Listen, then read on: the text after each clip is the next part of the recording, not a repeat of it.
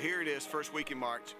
Less than 3 months removed from Christmas. Most of us don't even remember what we got for Christmas, but I bet you remember what you gave, because we all came together and raised over $500,000 for mission projects around the world. 50,000 of it went to help start this new school in Haiti, and behind me you can see they've started the foundation. They hope to have it open by September when school will begin. 33 kids that live in this part of the building, part of the village here, as orphans, but then over another 300 in the community, lower income Haitian children who are going to be attending here. And I wanted to see what your sacrifice and your generosity is doing in Haiti.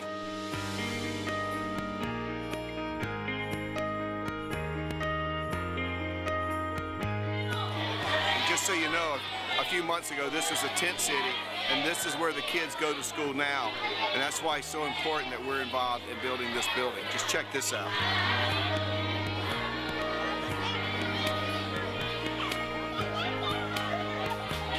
So here I am with Pastor Gaitan. He is the pastor of Trinity Baptist Church here in Haiti. Behind us is the school, and we have some very, very special friends who have something they'd like to say to you this morning. Thank you, Lord Church.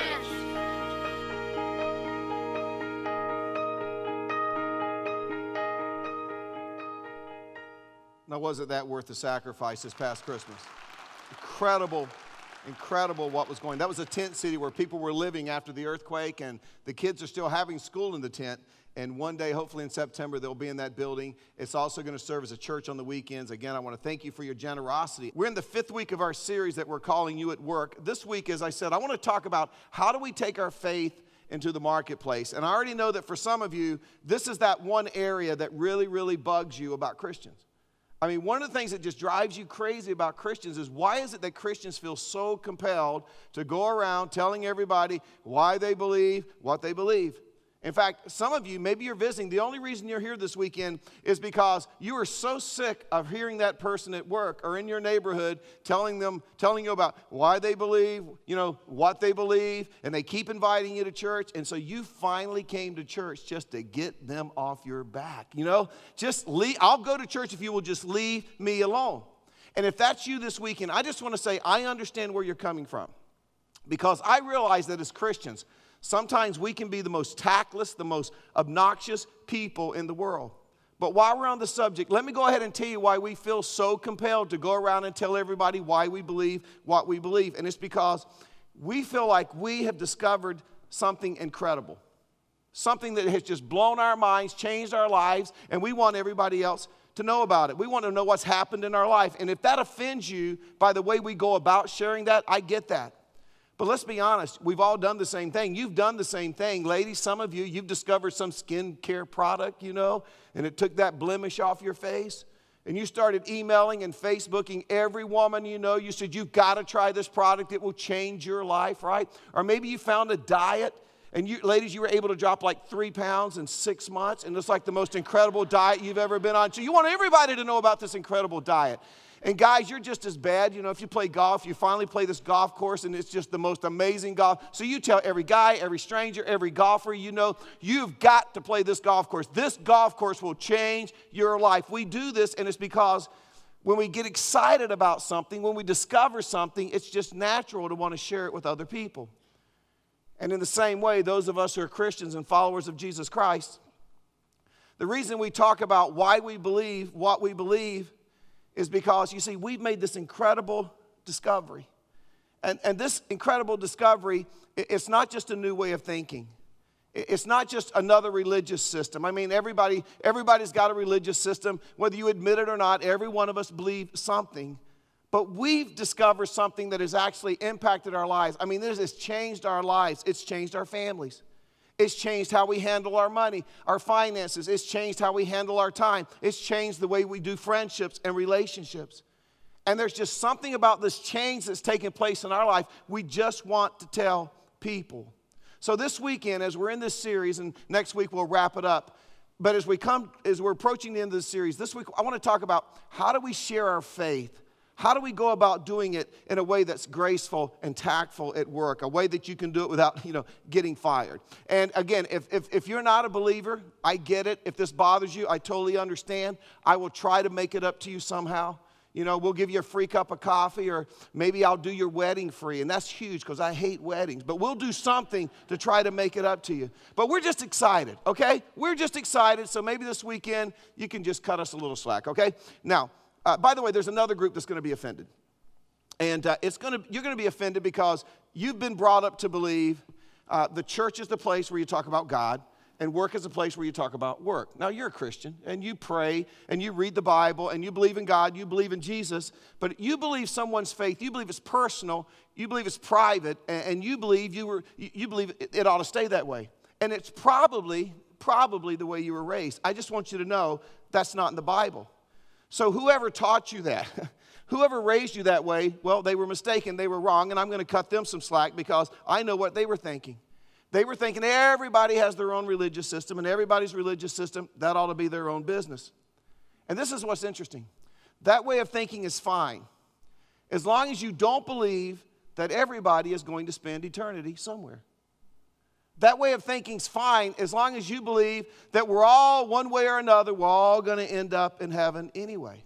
Now, here's the problem. The Bible doesn't teach that. The Bible doesn't teach that everybody's just going to end up in heaven. Christianity doesn't teach that. So building a barrier between our faith and our work life, this imaginary wall, not only is it not biblical, it just doesn't make any sense, and here's why. We have to understand that Christianity isn't a religious system. Christianity is a relationship. And because of what Jesus Christ did, I'm talking about his death, his burial, his resurrection, which we'll celebrate in a few weeks at Easter. Because of what Jesus Christ did, those of us who make the decision to accept what Jesus Christ did, we get to be reconciled back to God. We get to have a relationship with God. And this relationship that we now get to have with God is so intimate that we get to refer to him and call him Daddy. In fact, look what Paul said in Romans 8:15. For you did not receive a spirit that makes you a slave again to fear, but you received the spirit of sonship. That's a key word. And by him we cry, Abba, Father. Now let's think about this. When you're in a relationship with someone, you're in that relationship regardless of where you go. You can't say, I'm in a relationship with God, and so I'll talk about God at church, and I'll talk about God at home. That's a safe zone. And I'll talk about God in my small group, but once I go to work, it's like the cone of silence, from Get Smart. I can't talk about God. I can't talk about my relationship with God at work. That's like telling your spouse, honey, at home, we're married. Honey, at home, I know we're in this relationship, but honey, I can't act married at work. Honey, how weird would it be if I talked about our marriage and our relationship at work? Honey, that's why if you ever come to visit me, act like I'm not married to you. And there won't be any pictures on my desk. In fact, honey, when I get out of the car every day to go into the office, I take my ring off and lock it up in the car because I just don't want to merge those two. By the way, some of you have tried that. We have a word for you, divorced. One day your spouse said, hey, why don't you sleep in the car with your ring? Lock the doors, be safe, right? And we laugh at that. But in the same way, if you're a Christian, you're in this relationship with God. You can't just leave it at home. You can't just leave it at church. You can't just leave it at your small group. Because you're in this relationship with God, you take this relationship with you wherever you go. When you go on vacation, you take it with you. When you go to work, you take it with you. When you go to a sporting event, you take it with you. Everywhere you go, you take God with you.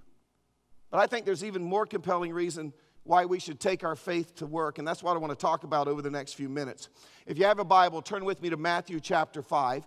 And if you were here for our, the Great Paradox series, when we talked about the Beatitudes, you know that Matthew chapter 5, you remember, is where Jesus gave his very first sermon, the Sermon on the Mount. So let's look there again. As you're turning, let me give you a little bit of context, a little bit of background. And we got to go back a few centuries.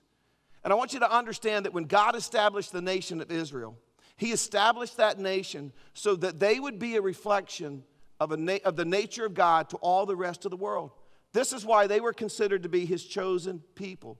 In other words, it was so that all of the nations surrounding the nations of Israel would look at the nation of Israel and say, wow, just by how they conducted themselves, by the way they behaved, by the way they carried themselves, people would look at them and say, wow, we want to know about your God. In fact, listen to what God said to the Jewish people in Isaiah chapter 49, verse 6. He says this, I will also make you a light to the Gentiles. Now keep that in mind. Remember that. I will also make you a light to the Gentiles that you may bring my salvation to the ends of the earth. That simply means that the nation of Israel was to be the delivery boy for the message of salvation to the rest of the world. In other words, people were going to learn about God by just simply observing the nation of Israel. Now, unfortunately, after God spoke those words to the nation of Israel, unfortunately, they got off mission. Unfortunately, they got off track. And by the time Jesus finally showed up in the first century, the last thing on the minds of the Jewish leaders was exporting their religion. In fact, by this time, they had taken a defensive posture. They were just trying to survive. They were just trying to keep temple worship alive. They were just trying to keep Judaism alive. I mean, by this time, they were a repressed people. They were living under Roman rule. They were just trying to keep it together, hold the fort down. And Jesus shows up in the first century in that culture, and he delivers the Sermon on the Mount in Matthew chapter 5, and he begins by reminding this Jewish audience, because it was a Jewish audience, he reminds them of what the prophet Isaiah had written in Isaiah 49:16. This is what he said, Matthew 5:14, you are the light of the world. They knew this. They understood the words of Isaiah. Jesus said, remember, you are the light of the world. In other words, God put you on this planet to be a light to this world. And it's because this is a world that's in darkness. There's spiritual darkness all around you. I mean, you're living in a society, the world's wanting, is there really a God? Which God is really the real God, you know? They're trying to find out, can I really know God? Can I have a relationship with God? What about heaven? Hell, are they real places? What about sacrifice? All of these questions. And so Jesus begins by reminding these Jews, you were originally intended to be the light to the world. The plan was for the world to look at you, observe you, and understand what God was like. But he doesn't stop there. Jesus continues in verse 14. A city on a hill cannot be hidden. Now understand, when Jesus said that, they knew exactly what he meant. They knew, because they had lived their whole lives this way, they knew what it was like to travel from city to city. And the one thing they knew about traveling from city to city, they knew you didn't want to be traveling at night.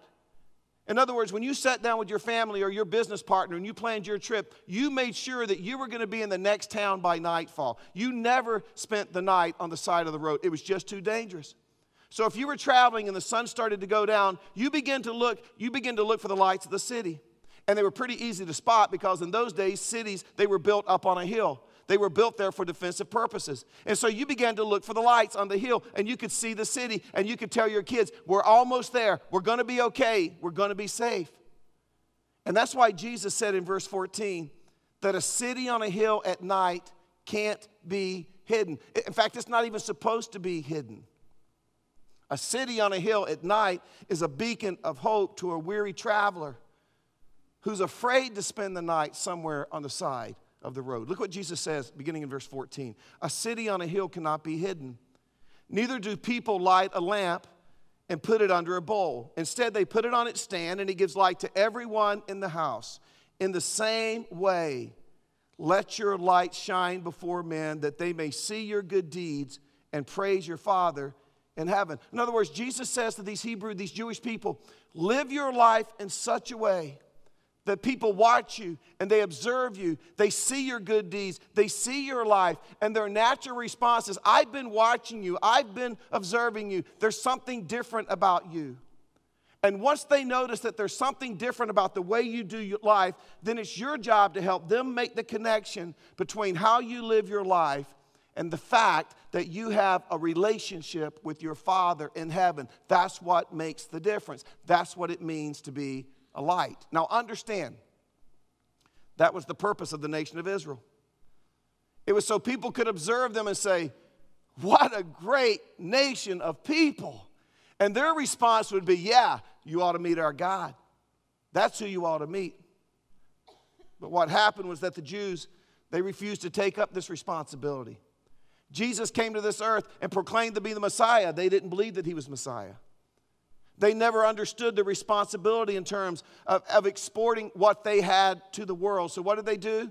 They crucified Jesus. They nailed him to a cross. They went on their merry little way.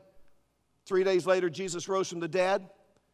He gathered a small group of followers outside of Jerusalem, but right before he left this earth and ascended back to heaven, this is what he said. He says, from here on out, guys, here on out, that light thing, it's your job. You make sure you get the light out. It's now your responsibility. In fact, this is what Jesus said in Acts chapter 1, verse 8. You will receive power when the Holy Spirit comes on you, and you will be my witnesses. You're going to be my light in Jerusalem and in all Judea and Samaria and to the ends of the earth. And as you continue to read the rest of the New Testament, this is what we find. We find that the church rose to the occasion, and they took the responsibility that was originally intended for Israel, and now the church of Jesus Christ, us, we are the light of the world. And so if the world is ever going to discover what God is like, if the world's ever going to figure out how to connect with Him, if they're going to ever know that heaven and hell are real places, if they're ever going to figure out how to discover life and peace, if there's ever going to be hope in the world, the church is it. We are the light of the world. Now let me ask you a question. What kind of environment needs light? You ever thought about that? Dark environments need light. I remember a few years ago when Carl and I made our first trip to the Central African Republic. We were out in the middle of the rainforest somewhere, in some village somewhere, and Jim had put Carl and I in this little hut to spend the night, and he came in, and we had these mosquito nets around us, and he tucked them in really, really hard, and he kept pushing them up under my sleeping bag, and I thought, these must be tough mosquitoes. He says, it's not for the mosquitoes, it's to keep the snakes out of your bed. And I said, well, Jim, explain that to me. And he said, well, they like to get warm at night. So if you get up in the middle of the night, make sure you check your boots before you put your boots on. And if you go outside, make sure you have a light, because these green mambas and these black mambas, which they call a two-step snake in Africa, they bite you, 2 steps, you're dead, okay? He says they like to come out where the sun's been on the dirt all day and rest. So if you go out at night to go to the bathroom, take a light. I'm thinking, I will wet myself before I get out of this bed tonight, The reality is there's dangers when it's dark. So what kind of places need light? Dark environments need light. So here's the question I want you to think about. Where are the dark places of your life? You ever thought about that? Where are the dark places of your life where you need to carry the light? Let me help you eliminate a few. Church isn't one of them. We don't need the light here. We're well lit up. Some of you are more lit up than others, but we're fine. We don't need light here. I mean, people who don't even believe in God behave when they come to church. I've been speaking for about 15 minutes now. I haven't seen one person shoot up. Not one. I haven't seen one person flip up their flask. That doesn't mean you haven't done it. I mean, some of you are sneaky. But we haven't seen that. I mean, people behave when they go to church. So, you don't really need the light in many of your homes. I mean, God is there. Christ's presence is there. You don't need it in your small group. In fact, you don't even really need it on campuses anymore. I mean, you want to think about light. You go to NC State, you go to Carolina, you go to Duke. Campus Crusade is there. Navigators is there. InterVarsity is there. Athletes in Action is there. There's a light on the campus. You need a light where it's dark. In fact, let me give you an example. This is one of my favorite lighters. You notice that? It's light in here. That doesn't really make any difference whatsoever. But if it's dark, all of a sudden, it makes a little bit of difference. Now, let me tell you something. Probably the darkest place you go every week, the darkest environment that you dwell in is your work. That's where the light needs to be. I mean, you go to work. People are talking about stuff at work they're not talking about at church. People are doing stuff at work they're not doing at church. People are expecting stuff at work they're not expecting at church. And so you got to understand, if you're a follower of Jesus Christ, when you show up at work, you are the light. You're the light of the 4th floor. You're the light of your office. You're the light of your warehouse, your industry. You're the light of your business, the campus where you teach. You're the light of your board. You're it. I mean, you go to work, it's a dark environment. There's confusion about God. People aren't running to God, they're running from God. And Jesus wants us to understand in that dark environment, we are the light of the world, and we're to live our life in such a way that people see our good works, they see our good deeds, and they discover that it's because we have a relationship with our Father in heaven. You see, this is where we get confused sometimes. It's not enough just to be a good person. A lot of people think, I'm just going to be it's not enough just to be a good person. Somewhere along the way, we have to do something that helps people make the connection. We have to figure out a way to point them away from us and point them to God. So how do we do that? Because whether or not you want to be, you're a light. Now, it is possible that like the nation of Israel, you've lost your passion, you know. I mean, you're just trying to survive out there in the marketplace. You're just trying to survive among those pagans. And when I mention about inviting people to church on Easter, you're like, Mike, the last place that I want to bring these pagans is the church. They'll ruin the church if I bring them. They'll show up, you know. So you pray every night, God, keep me away from those heathen. Keep me away from those pagan. In fact, you go Old Testament, God, curse them with hemorrhoids. That's hemorrhoids. I don't know why God did that in the Old Testament. God thought it was funny. That's what he did. And maybe, God, just bring down the hemorrhoids on them. You know what I'm saying, right? In other words, you've fallen into the trap that a lot of people fall into. That we're the good guys and they're the bad guys. And during the week, we have to go out there and we have to put up with the bad guys because we have to make a living. But then on the weekend, we retreat back in here with the good guys, you know? And we love that verse. Come out from among them and be ye separate, says the Lord. I mean, that's the one verse. Keep them out there, keep us in here. It's safe in here. And I think God hears that and thinks, where in the world did you ever come up with that idea? Are you kidding me? You're a city on a hill. You're a lamp in a dark room, and your job is to somehow help people understand why you are the way you are, and you help them make the connection that it goes back to your Father who's in heaven, that you have this incredible relationship with.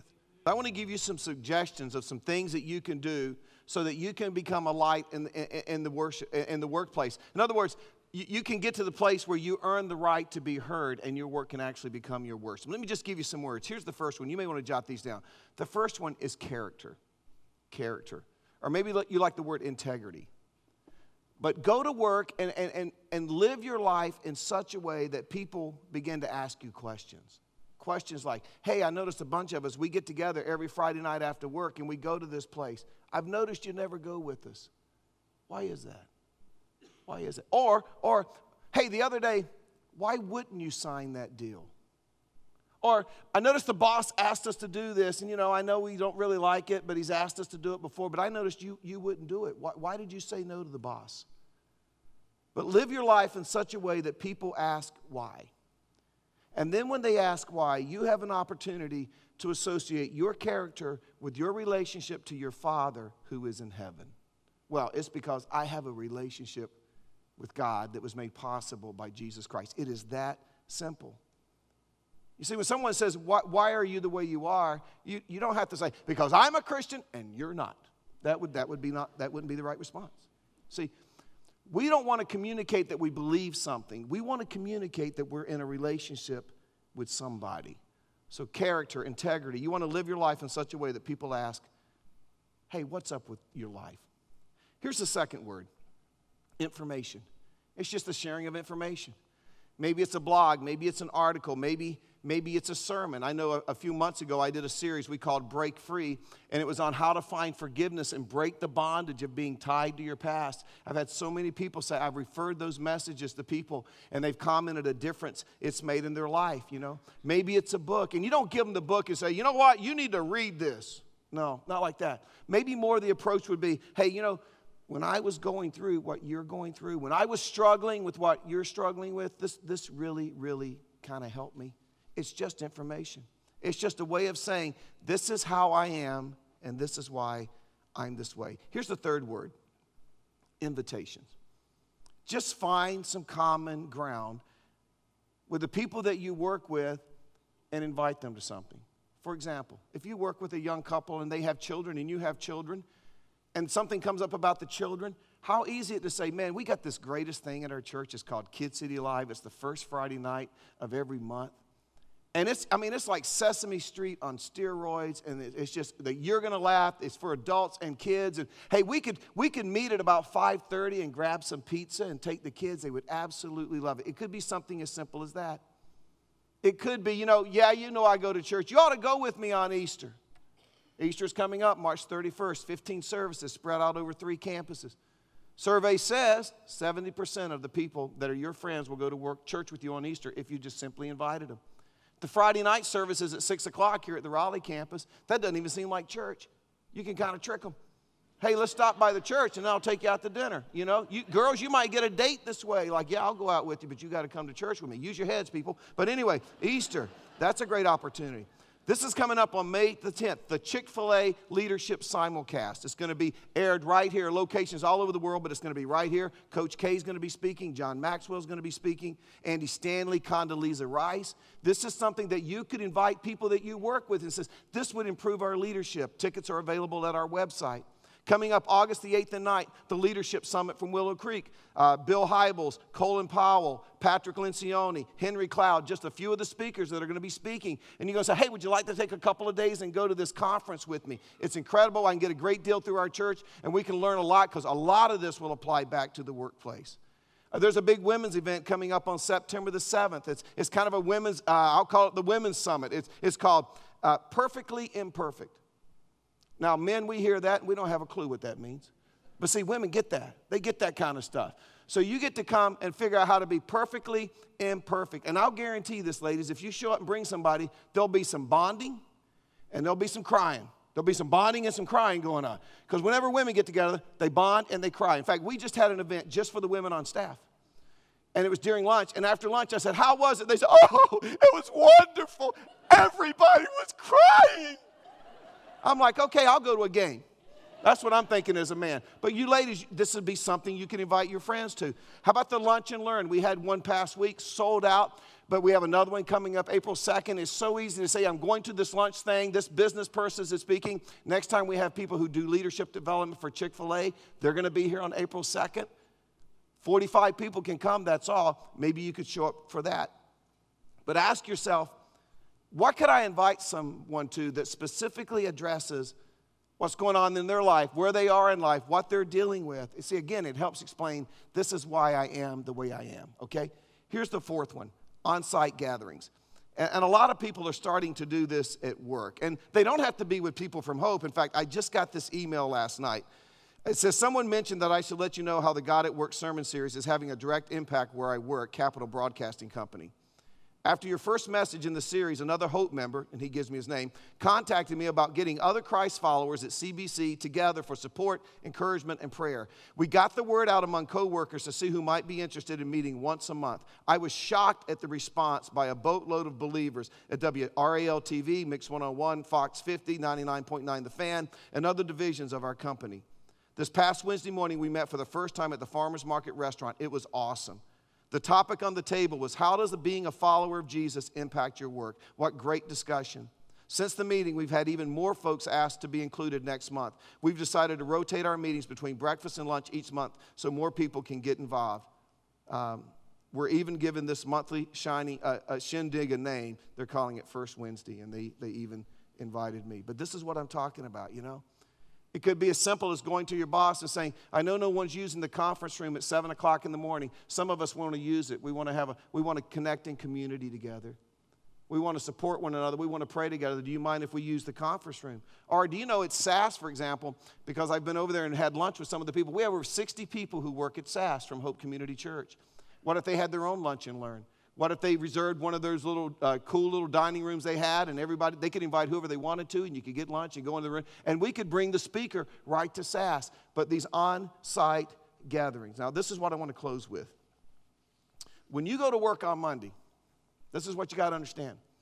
If you are a follower of Jesus Christ, if you are a Christian, you are a light. Now, maybe you're like an undercover Christian, okay? You've been keeping your light under a bowl. You've been keeping your light under a bucket, and every once in a while, it pops out, you know. You say something by accident. Maybe you're in a heated discussion, and under your breath you said, what would Jesus do? And somebody said, what'd you say? Nothing. Nothing. I thought I heard you say Jesus. No, I said cheeses. I'm going to go get me a 3-cheese omelet for lunch. That's why I was thinking about cheeses. What kind of cheeses did I want? You know, you just don't want to talk about your faith. But you are the light. So here's the big question. Forget what you've done in the past. What could you do from this point on? What little thing could you tweak so that you could begin to actually function as the light so that people could see your good deeds and praise your Father in heaven. I mean, can you imagine? Can you imagine what could happen in the triangle if we took this idea of being the light seriously? Can you imagine what could happen in our community if we got aggressive and creative about being the light? I mean, forget what happens at church. Imagine what could happen in those dark places where we work. Imagine the marriages that could be saved or maybe restored, families that could be put back together, people that could find healing and put the past in the past and finally be able to move forward because you decided that you were going to be the light on the hill. You were going to be the light in the dark room regardless of what anybody else thought. All you got to do is live your life in such a way that they ask why. And you get to connect it back to the fact that you have a relationship with the Father. You are the light of the world. You are the light of the marketplace. And Jesus says, just let it shine. Leave everything else up to me. You just shine. Let's pray together. Father, I don't know how we got so messed up to think that inside the church building, the school building, wherever churches meet, that this is where the business takes place.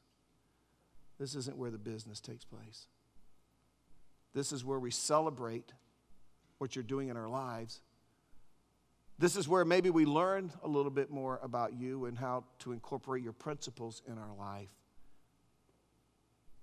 But the real ministry takes place outside these walls.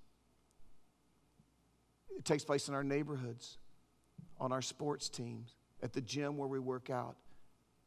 And Father, one of the darkest places in our lives where we work. And help us to understand that we are the light of the world. And without the light, there is no hope. Father, right now I pray that you would begin to work in our minds and heart as we begin to ask ourselves this question: what could I do without being offensive, without being obnoxious? What could I do to be the light in this dark world? And Father, I believe when we seek that with all of our heart, you will show us the way to make a difference. In your name we pray. Amen.